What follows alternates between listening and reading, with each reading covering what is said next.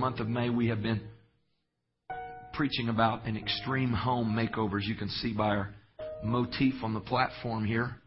This saw is not, we didn't accidentally just leave that here and forget to put it up. And the sawhorse and the wall, somebody comes in and says, it's not finished yet. It's not supposed to be. It's representing a job in process. And you can see pictures of some lovely families here. And we're doing an extreme home makeover for families. Because I believe strongly that God intends for Christian families with Spirit-filled mothers and fathers and Spirit-filled kids are supposed to be tremendous examples to the world of what a family ought to be. However, some things begin to happen in our family that cause problems. And from time to time, we need an extreme home makeover for our families. And that's what we're doing this week. And the reality television series are only given a short period of time. And just in a few short weeks, they're going to do a job that would take months and months to accomplish. We only have 4 weeks to do an extreme home makeover for the family. In the first week, we studied the importance of gutting your home and taking out things in your life that could harm your family and your children. And then the second week, which was last week, we talked about framing values into your home and family. And this week, we're going to focus on one particular room in your home. And you may think, why would we take a whole service to focus on only one room in the house? The reason we want to take this Sunday and talk about the master bedroom, remodeling the master bedroom, is because this is one room in the house that if it's messed up, it affects the whole family. It affects the whole family. And so the master bedroom that we're going to work on remodeling today is the place where the husband and the wife are together. So by remodeling the master bedroom, what I mean is building a better and a more fulfilling marriage. And if you have a better and a more fulfilling marriage, in other words, if you get your master bedroom remodeled, then it will bless and benefit the entire family. Now, you may be here today, you say, well, I'm not married, or I used to be married, or I'm just a teenager, I'm not going to be married for a while. I promise you that if you'll listen for the next few moments from this teaching, you will receive some insight that will benefit you. If you have your bulletins, you can turn off, flip on to the backside if you want to jot down some notes during our series today. Because the sad reality is, in many homes, the master bedrooms are in great disrepair. Amen? In many homes, the decor and the furnishings are out of date and faded. There's lots of clutter and junk in the master bedroom. And the intriguing thing is there are many homes wherein the master bedroom has a cobbled wall built right down the middle of the master bedroom. There's a wall right in the middle of the master bedroom. So we're going to need to change three things as we do our extreme home makeover for families, specifically in the master bedroom today. First of all, we've got to tear down that wall in the middle of the master bedroom. Secondly, we need to clean up the clutter and take out the garbage. And thirdly, we're going to modernize and refresh the decor. We've got to keep it fresh and keep it up to date. Now, first of all, what does the master bedroom symbolize? You think, well, it's where the man and the woman are together. Well, it's not just where the man and the woman are together. And it's not just symbolizing marriage, but more clearly, when I refer to the master bedroom, I am referring to the idea of intimacy. The idea of intimacy. And when there is intimacy between a husband and a wife, it will be a blessed marriage, but also it will benefit and bless the children and the family within the marriage. So the master bedroom symbolizes very clearly the idea of intimacy. Now, what is intimacy? Somebody says, well, is he talking about is he going to get R-rated here today? No, I'm not going to. But intimacy is what two people anticipated that they would enjoy with each other when they said, I do, when they made their vows of marriage. Intimacy comes from the Latin word intimus, which simply means inner. Everybody still with me? Intimus, which means inner. And Intimacy is two people opening their inner selves to each other. And it is connecting at the deepest possible level in every area of life. And when there is true intimacy in a marriage, it brings about a sense of love and trust. It's an openness and a deep relationship with one another. And that's what I promise you, when you see a couple get married, they're usually not getting married just so they can make babies. There's usually a desire and an expectation that they would get to know each other and care for one another and trust one another on a very deep and an intimate level. That's what I mean by intimacy. To illustrate that, in the Bible, the first couple in Scripture was Adam, which was the Son of God, created by God, and Eve. And the story in Scripture says that while Adam was asleep, God made a decision. God had said it was not good for man to be alone. He said, I will make him an helpmeet. And so from the rib cage of Adam, God took a rib and He created from that a woman. And I have heard that story many times and always knew that story, but I never really made the connection. Maybe you always have, but I never made the connection till I was studying yesterday, and I realized there was something inside of Adam that was missing now. And she was going to complete him. She was going to make up the gap in that which was missing. And so I can just picture when Adam wakes up and he's got a sore on his side. He's like, ouch. And he wakes up and all of a sudden he sees someone that looks like him, very similar, but very different. And there was something inside of him that responded deeply to something inside of her, and vice versa. They were made man and woman. They were similar, but at the same time, they were different. And this is the raw materials of human intimacy, is the fact that two people are similar, but that there are differences as well. And there is something inside of a man and something inside of a woman that cries out for each other. And I'm not talking about just sexual desire. We know about that, but there's something in there, not just the base animal urges, but there is a desire for intimacy, a desire to know and to be known on a deeper level, and to trust and care for and be there for one another and make one another happy. The desire for true intimacy is a part of who we are as human beings. It's the reason you got married in the first place. Was because you hoped for and expected and anticipated and believed that there could be intimacy. I look at the periodicals that are put out that tell the stories of the rich and famous, the Hollywood stars and starlets that swap mates back and forth.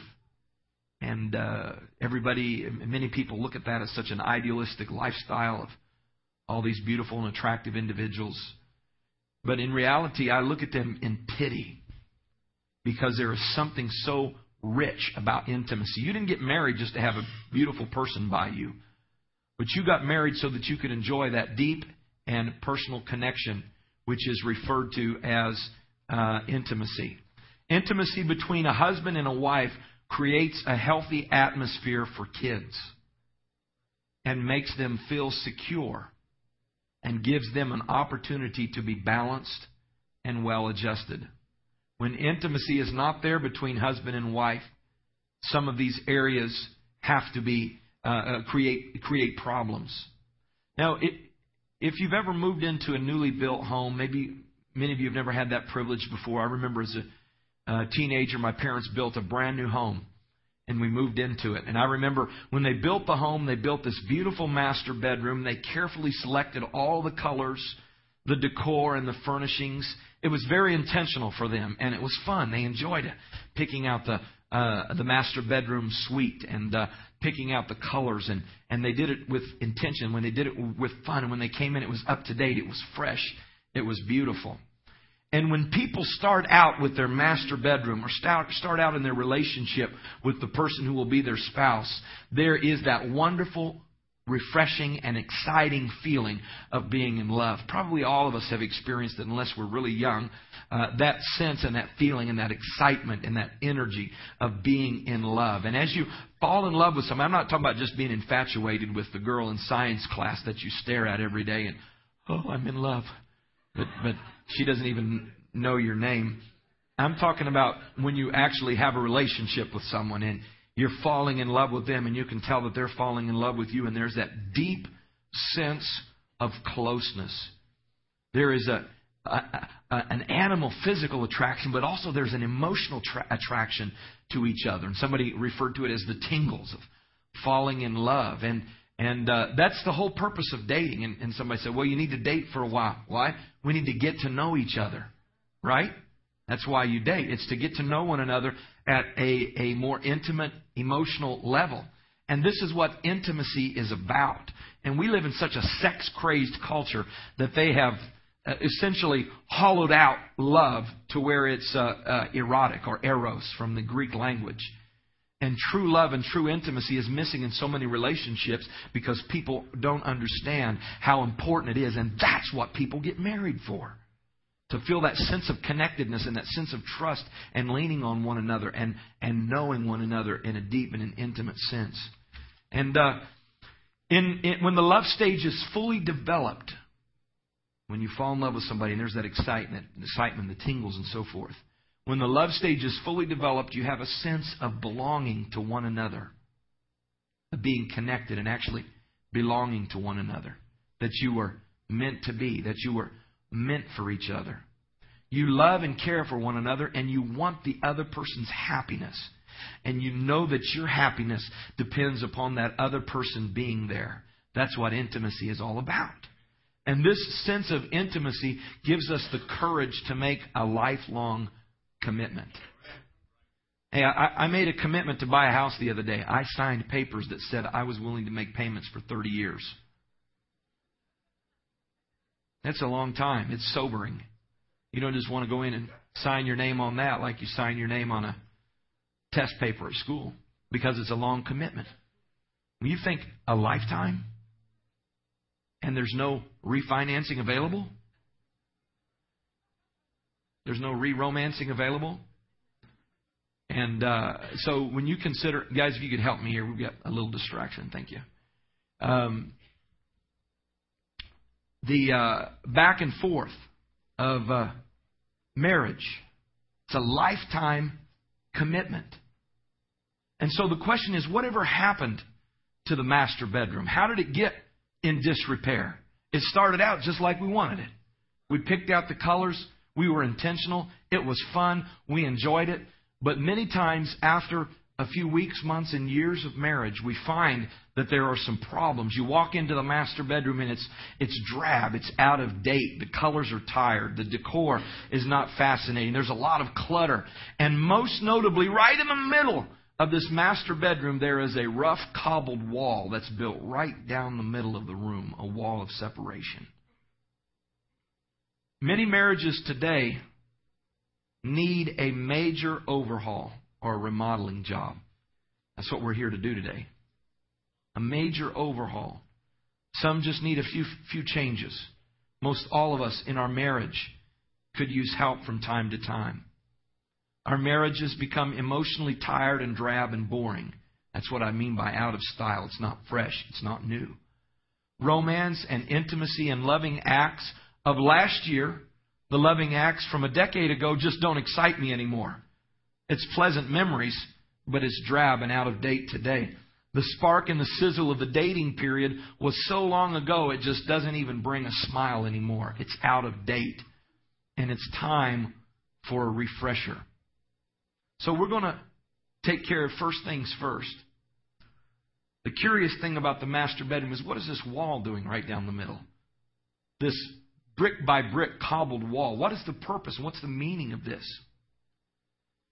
The point is that many marriages are trying to function without intimacy. Roughly, it's two people living in the same home with offspring. It's not a real marriage anymore. This was never intended to be, and the couple that got married never intended it to be that way. It didn't start out like this. what happened. Let's go back to our original story of Adam and Eve. Remember in the garden? I'm losing some of your attention, so I'm going to say a word that'll get your attention. Naked.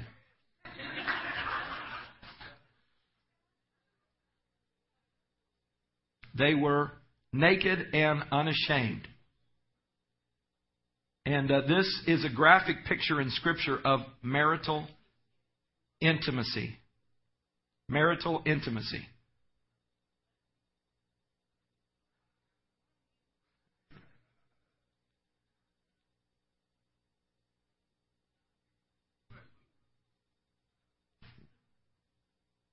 Amen.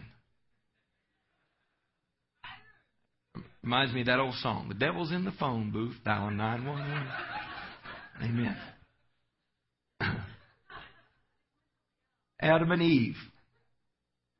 The prototype of vanishing intimacy. They were naked and unashamed. This is a graphic picture of marital intimacy. There is deep physical and emotional relatedness. Not just the nakedness, but the nakedness represents a total transparency without any fear of being known. Open. Connected. This openness and acceptance and trust is what every married couple hoped for when they made the decision to get married.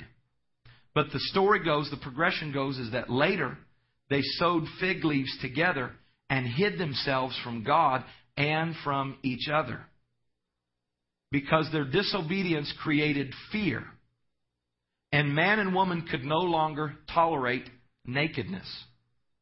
And intimacy was marred, and they were expelled from paradise, and now paradise is only a memory. This is a graphic picture of the experience that happens sometimes in marriage. There's that image and expectation of marriage, that perfect intimacy of paradise, being open and loving and connected and feeling so together. But somewhere along the way, intimacy is replaced with isolation, and intimacy is marred. How does this loss of intimacy happen in a marriage? This brings us to the point of the wall. Many describe it when they describe what happens when marriages grow apart. When they lose that sense of intimacy, they say, well, it's as if a wall grew in between us. And I've heard this before. We once were so close. We once were so open. We once were so intimate. But over the passage of time, it's like a wall has developed between us. This is what I'm talking about when I make reference to a wall in the middle of the master bedroom. This wall is built one brick at a time. Let me just tell you a little story from my own experience. Sister Brown gets nervous.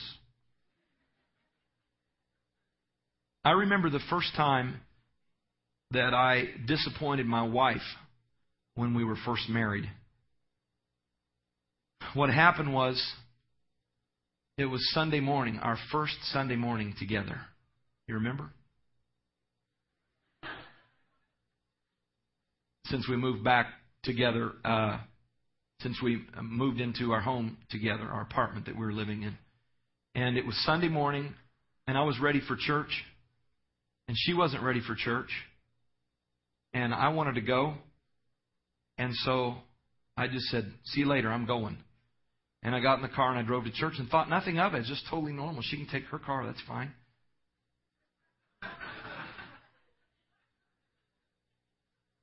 But what I didn't realize is that I had hurt her. And this was a brick that I placed in the wall. What, did your marriage fall apart? No, we were still in love. And, a couple days later, it was back to normal. We got over it and everything was fine. But the deal is the brick was still there. The brick was still there. Now, this is what happens. It's a disappointment. It's a hurt. It's an unpleasant experience. And a wall is built one brick at a time. And if the bricks aren't dealt with and removed, you say, well, we'll just get on with it. We'll just gloss over it, just pretend like it never happened. No, when you pretend like it never happened, the brick stays there. And it's going to have another brick added to it. and another brick and another experience, another disappointment, brick by brick, until there is a wall there. You never intended to build it, but it's there anyway. And intimacy is gone, and the couple is separated by a wall of disappointments. This happens. This can happen somewhat quickly. So that's how the wall got there.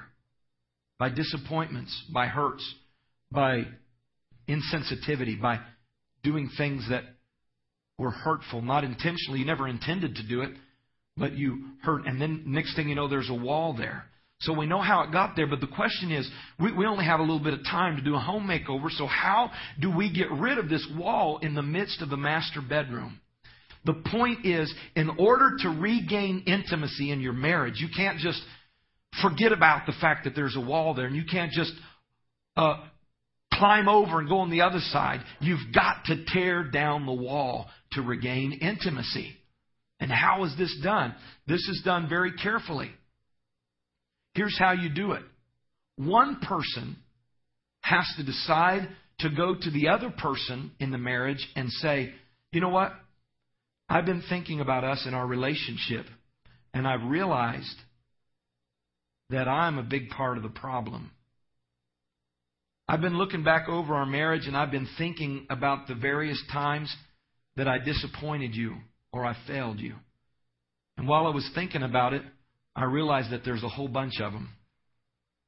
And what I want to do is I want to remind you of these. See, this is counterintuitive because we like to just forget about them and ignore them. We like to just never bring them up again. But the problem is there's a brick still there. The only way you can tear the wall down is you've got to acknowledge that there's a brick there. Say, I hurt you. I want to remind you of that time I hurt you, and I want to let you know that I'm sorry. I was insensitive. I want to admit my failure and ask you to forgive me. Don't focus on how they failed you. Focus first on your failures. Sometimes people want their spouse to tear down their part of the wall, and they're waiting until they tear down their part before I'll tear down my part. But somebody's got to be the bigger person. Somebody's got to take the initiative and say, it's better to give than to receive. The moment you are willing to admit your failures and ask forgiveness, the wall on your side begins to tumble down. If your spouse, in turn, decides to forgive you and then begins to admit his or her own failures, then the wall is torn down on both sides, and intimacy can then return. The first thing you got to do in the master bedroom is tear down the wall. The only way you can do that. See, you can't control your spouse. That's another person. But you can control you and say, you know what, I've been thinking about. We do have problems, and marriage is not as rich and sweet as it used to be, and I want it to be better. And you know what? I realized, I was thinking over, I realized I'm a big part of the problem, and I've done some things that have hurt you. I've done some things that have wounded you. I've done some things I haven't been there when I should have. I've done these things, and I want to remind you of them, and I want to ask you to forgive me. And as you do that, you're tearing down your side of the wall.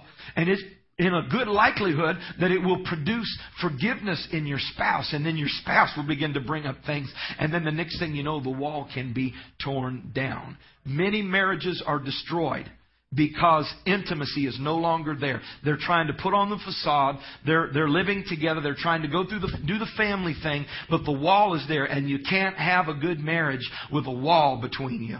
There must be intimacy. And when that wall is torn down, then you begin to feel that openness and that trust and those feelings of love coming back together.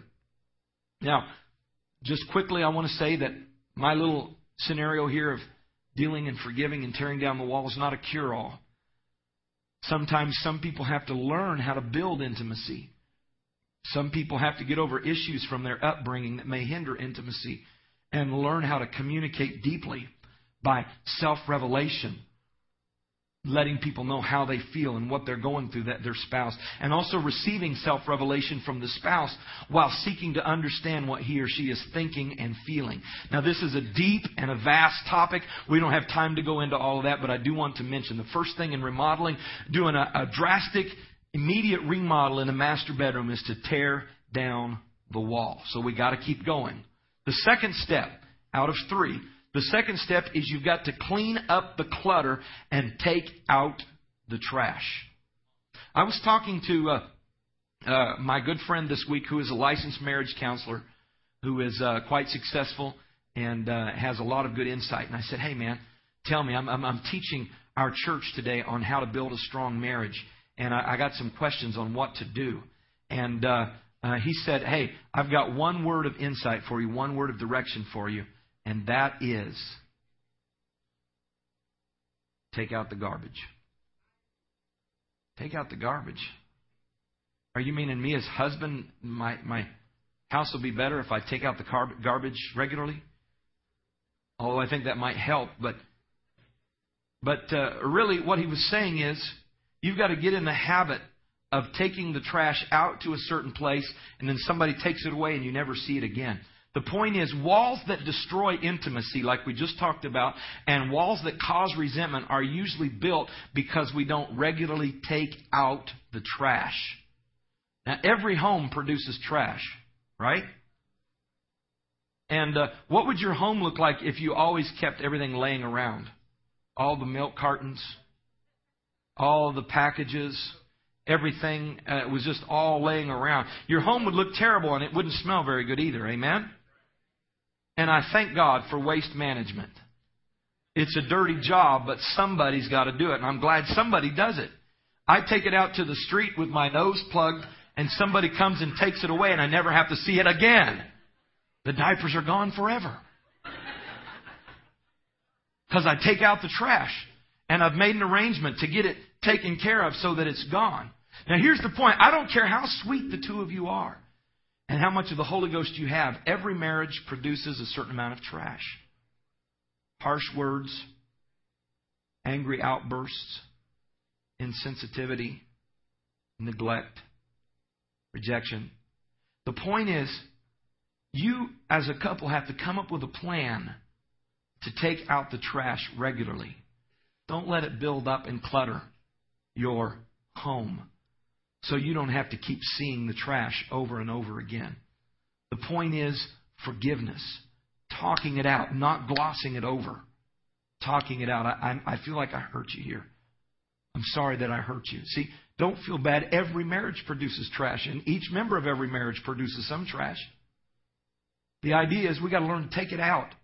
And once we take it out, we don't bring it back in the house again. Once you take out the trash, the garbage man comes and it's bye-bye.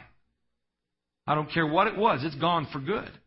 That's the way it is in marriage. If you want to have a successful marriage, this counselor told me, if people would learn to take out the garbage, whatever it is that happened, whatever slight or hurt or overlooking of something, once you deal with it, once you say, I feel like I was hurt here.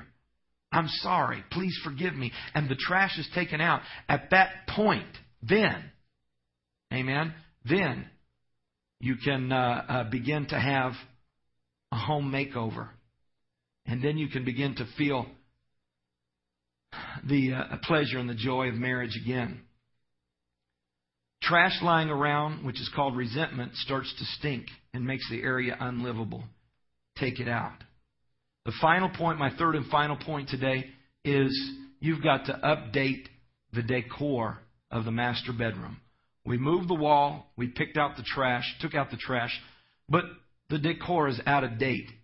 Anybody ever walked into a hotel or a house and it's like 1970s? And they're not being retro, it's just like bad decorations. And it just hasn't been updated for a long time. And the point is, you have got to bring some fresh passion and love back in to the master bedroom. Once the wall is taken down, once the trash is cleaned up, and a plan is put in place to periodically deal with the trash, you have to bring fresh love into the master bedroom. How do you keep the love alive? How do you keep the feelings of love fresh? My decor is looking 1970s. I've got to freshen it up. How do I do this? Our love was good 4 years ago. We felt the excitement 2 years ago. But how do I keep it fresh today? There is a way to keep the master bedroom remodeled and updated and refreshed. Amen? Now, here's the concept and the principle. There's 2 books that I've read that talk about a love bank and a love tank. the deal is a bank account has deposits and withdrawals. What happens if you make too many withdrawals without making deposits? Rubber checks, NSF, insufficient funds. And the same is true in your spouse has an account ledger that you make deposits into their love bank. How do you do that? By doing things that make them happy. You also make withdrawals from their love bank. How do you do that? By doing things that make them unhappy. Oh, but we're in love. We fell in love and skinned our knees. We fell in love. The deal is, that's great. I'm glad you fell in love. But after the dating period, after marriage, then you have to be intentional about the love bank. The other example is a love tank. And this is something all of us can relate to with gas up around $3.50 a gallon. That you put gas in and it costs you. It takes effort and money. And then you expend the gas. And right now, my tank on my car is past empty. The little light is shining, but I cannot bring myself to go and put $3.50 a gallon of gas in there. But the point is, you put in and you expend. The same is true in marriage. And when you put out, when you spend more than you invest, then after a while, the love begins to grow old and it begins to lack the freshness that it once did. You got to keep making deposits or the tank will empty. Loving acts from way back in the dating days won't keep the engine running today. Let me say that again. Loving acts from the first year of marriage when you brought flowers home, that's not keeping the tank running anymore, guys. Ladies, do you understand what I'm saying? Wouldn't it be great if you could buy a car and fill it up with gas and drive it 100,000 miles? Till it wears out and then just throw it away? No, you've got a love bank and a love tank. And you've got to keep filling it up. Keep filling it up. Loving acts from 5 years ago won't do it and keep the engine running today. Many marriages fail because one or both members have the misconception that maintaining love just happens automatically without effort just because we're in love. We just happen to keep one another happy. The fact is, my wife fell in love with me because I made her happy. And she felt good when she was with me. And when we were dating, she fell in love with me, and that happened automatically because I was trying to impress her. I didn't have to think about it. I was doing everything I could to impress her.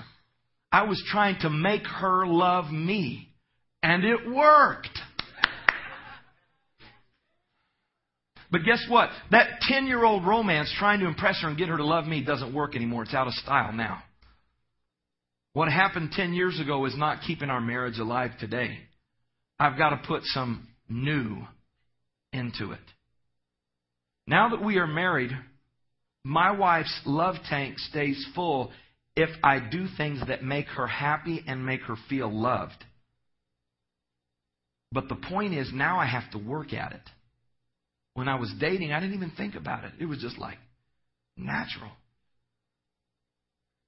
The greatest misconception that you can have is that you can keep your marriage alive and exciting and fun and fulfilling without working at it just because you're in love.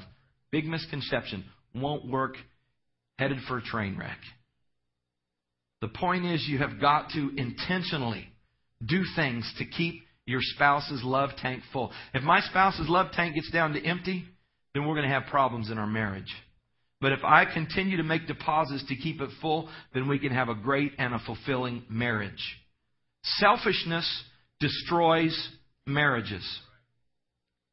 Selfishness destroys marriages. That is, focusing on your own happiness, on your own needs, and your own desires. This is a dangerous trap in your marriage. Because we're human beings, we tend to be selfish, right? We're self-centered. We can't help it. That's just the way we were made. We look after ourselves. But the point is, In marriage, if you are selfish and only concerned about your own interests and your own happiness, you're going to destroy your marriage. You've got to get your mind off of you in order to bring the spice back into your marriage. A lot of times we'll sit and think, hey man, our marriage would be so great if she would do this. Oh, it would bring the joy back. Hallelujah. Man, if he would only do this, think of how great our marriage would be. The point is, we're sitting here thinking about how they could meet our needs, how they could fill our tank, and how great we would feel if that happened. When in reality, that's selfishness. And the Bible says, our verse of Scripture for today is, it is more blessed to give than it is to receive. Somebody say amen. More blessed to give than it is to receive. Serving her by thinking of her first, or serving him by thinking of him first, is what makes a marriage work. A marriage will not work if I focus on my needs first. If I focus on my needs and the way I feel and the way I think I should be treated first, then it's going to create a tremendous amount of problems. Here's an important point for you to understand. You and your spouse are not identical. No two people are alike. Amen? And more specifically, you're a male and she's a female, or vice versa. So that creates a whole new set of differences. And so in order to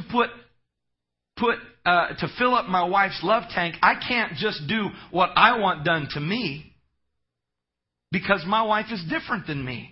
And she wants different things than what I want. Right? He probably has different needs than you and different ways of giving and receiving love. For the sake of time, I'll mention a couple of books. They're great books. One of them is written by Gary Chapman. It's called The 5 Love Languages. It says simply that every person does not express and give love the same way. They don't receive love the same way. And there's 5 different ways that people express love. And each person has a dominant love language. And you may be trying to show love to them, but you're not speaking their language.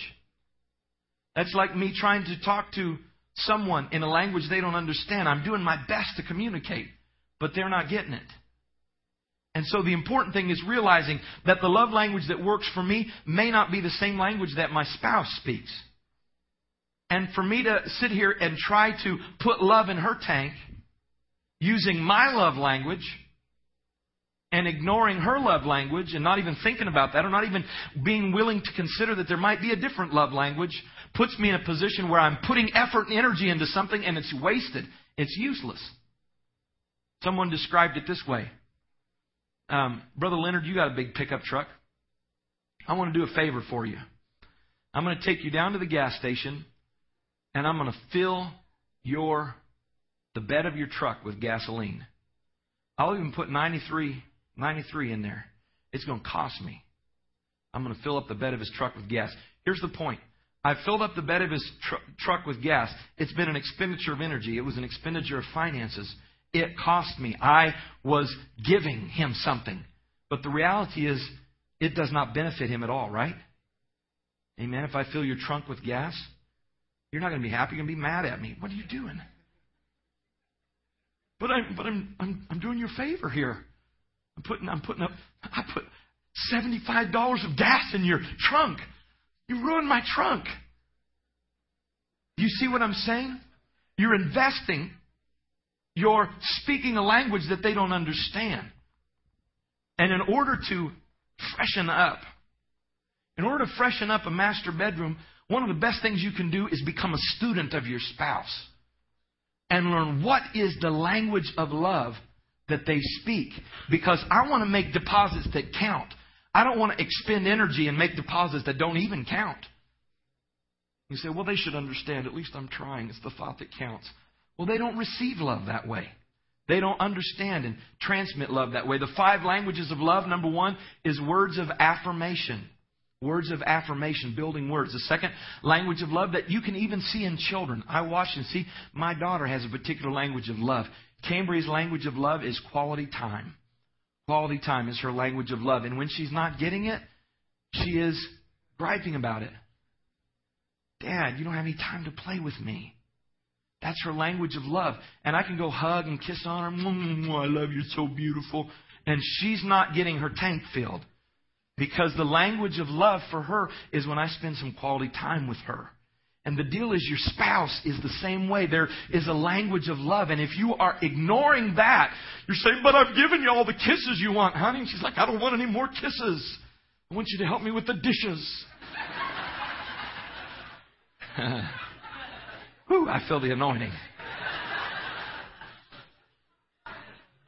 Words of affirmation is one love language. Physical touch is another love language. Some people communicate love and receive love by physical touch. Quality time is the third one that I mentioned. Another one is acts of service. My wife says that her primary love language is acts of service. And I said, yeah, right. You just want me to do the dishes. But I found out that it's true. I watched her. I watched one time when something bad happened and someone was right there to help. I saw her turn to that person, and I knew that there was that it was a meaningful exchange, more than if somebody had given her a gift or a rose or a pat on the back. Was doing something for her as her love language. So how foolish would it be for me to take my language, which is physical touch, and try to fill her tank with it? But honey, I'm loving you. Like I'm not getting it. And so this is a very, very important principle of learning how does my spouse primarily receive and give love. How does he receive and give love? Because the point is, the golden rule is do unto others as you'd have them do unto you. In order to have a happy marriage, you've got to go beyond the golden rule. Because if you do unto your spouse as you would have them do unto you, you're speaking only your love language. But when you learn the power of the 5 love languages, you learn to go beyond the golden rule. Here's the point. You've got to work at it. You've got to be intentional. Good marriages don't happen accidentally. Good marriages happen because somebody puts on the white lab coat and does a little scientific exploration into their spouse. What are they missing? What do they gripe about? What are they critical of me about? It's probably because I'm not meeting a need there. It's not just because they're grouchy. Because there's a love language that's not being communicated there. And as I study my spouse, if I want to build a better master bedroom, if I want to clean it up, guys, you don't just bring in candles and go to Victoria's Secrets and all that. Come on now. You got to do better than that. You got to get on the lab coat and find out what's missing. Is it emotional intimacy that you're not providing? Are you not opening up to her? Is there something missing there? Finding out what it is that your spouse, your wife, or your husband is missing, and saying, you know what? I'm going to be intentional. I'm going to focus on making them happy, because the reality is marriage is great when my wife makes me happy and I make her happy. It's as simple as that. If I make her mad and she makes me mad all the time, then we're not going to have a good marriage. I don't care how pretty she is. I don't care how in love we were when we first met. The reality is, at this point, in order to remodel the master bedroom, I've got to find out what makes her happy, and I've got to do it. And she's going to be so in love with me, she's going to want to do what makes me happy. And we're talking about a beautiful, refreshed, and remodeled master bedroom. Let's stand together.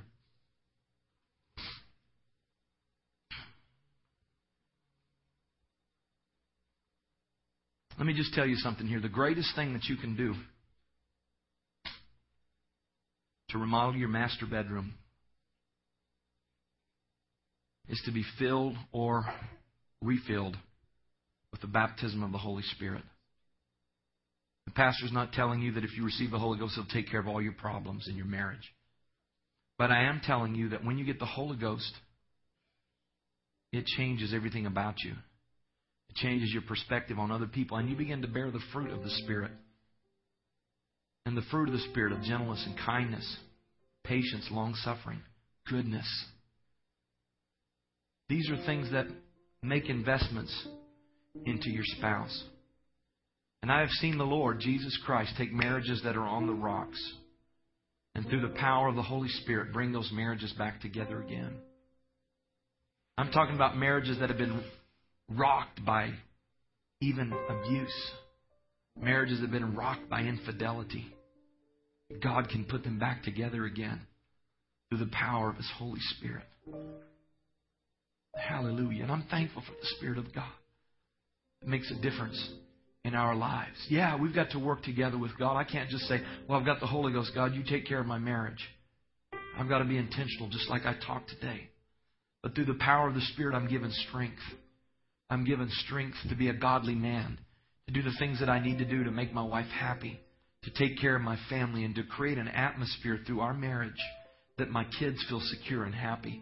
And they know that Mom loves Dad, and they know that Dad really loves Mom. And they know that they're safe and secure. And they know what intimacy is about, and they know how to open up.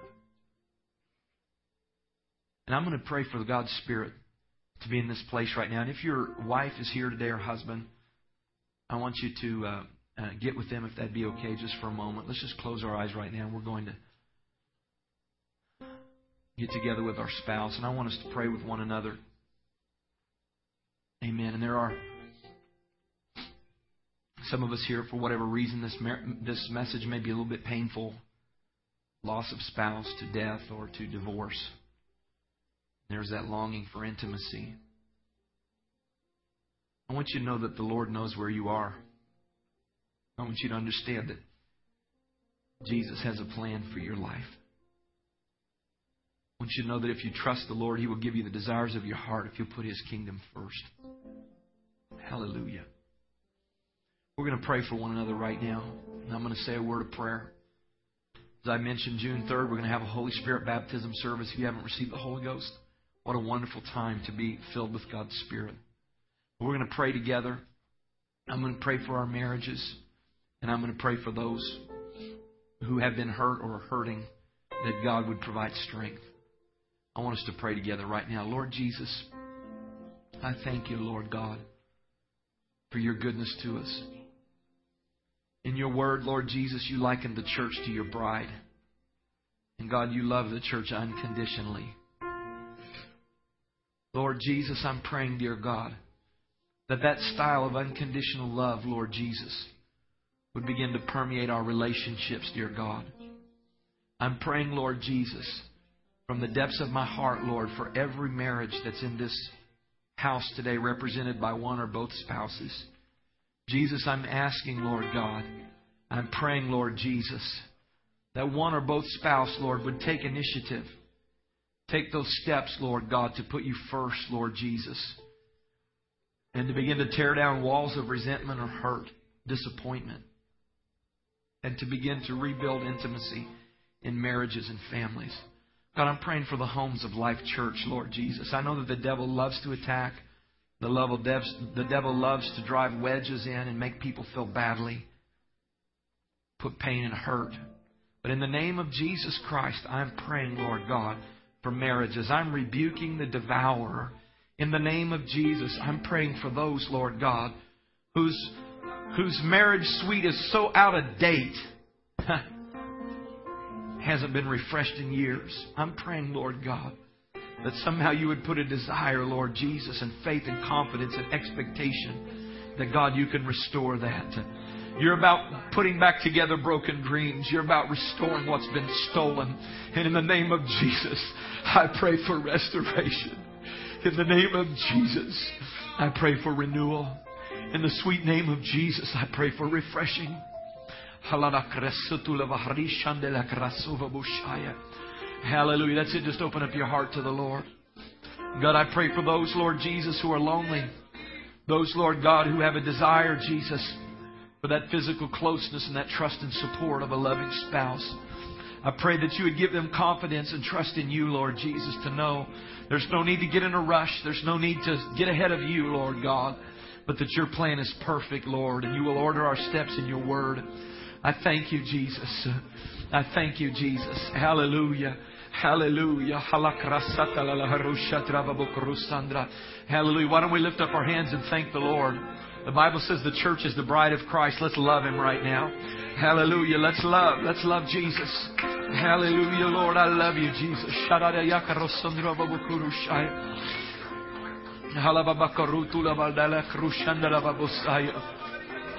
Hallelujah. Hallelujah. Hallelujah. Hallelujah. Thank you, Jesus. Thank you, Jesus. Thank you, Jesus. God, we praise you. God, we worship you. God, we love you with all of our hearts, Lord Jesus. Thank you for your merciful kindness, Lord, and all of your blessings. Hallelujah, hallelujah, hallelujah, hallelujah. Hallelujah. Somebody just whisper, Jesus. Jesus. I love you, Jesus. Jesus, I plead your blood on my family. Jesus, I plead your blood on my marriage, dear God. Hallelujah, Jesus. Let it be built strong, Lord. Let it be a great example to others, Lord Jesus. Let people look at us and say, that's what a Christian family ought to be like, Lord God. I pray, Lord, if there's anything I've done to hurt, Lord, make it clear to me, Jesus, so I can ask forgiveness and remove the wall, Lord God. Let there be joy in our home, Lord Jesus. Let there be peace in our home, Lord God. Hallelujah, Lord. Hallelujah. In the name of Jesus. In the name of Jesus. In the name of Jesus Christ. Thank you, Lord. Thank you, Lord. Thank you, Lord. Hallelujah, Lord. Hallelujah, Lord. Hallelujah. Hallelujah. Thank you, Jesus. Thank you, Jesus. Praise the Lord. Hallelujah. Now, God, I pray that you go with each family, Lord, that as we seek your direction, your anointing, Lord God, and blessing in our lives, that you bless each marriage and each family. Let us keep you first, Lord Jesus, and continue to strive for holiness and righteousness. I pray this in the precious name of Jesus and for your glory. And everyone said, amen. Amen. God bless you. I want you to greet one another in the name of the Lord. Also, I want to remind you that we have a meeting right here on the first two rows with Sister Christina for anyone who's interested in choir or music. I want you to come forward real quickly so we can get this finished and you can go home. God bless you. Oh, yes. Also, if you're a guest today,